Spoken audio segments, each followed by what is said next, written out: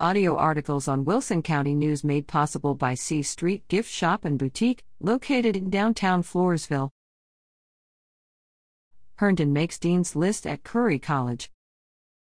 Cameron Herndon of Floresville has been named to the Dean's List at Curry College in Milton, Massachusetts, for the spring 2021 semester. Cameron is majoring in business administration.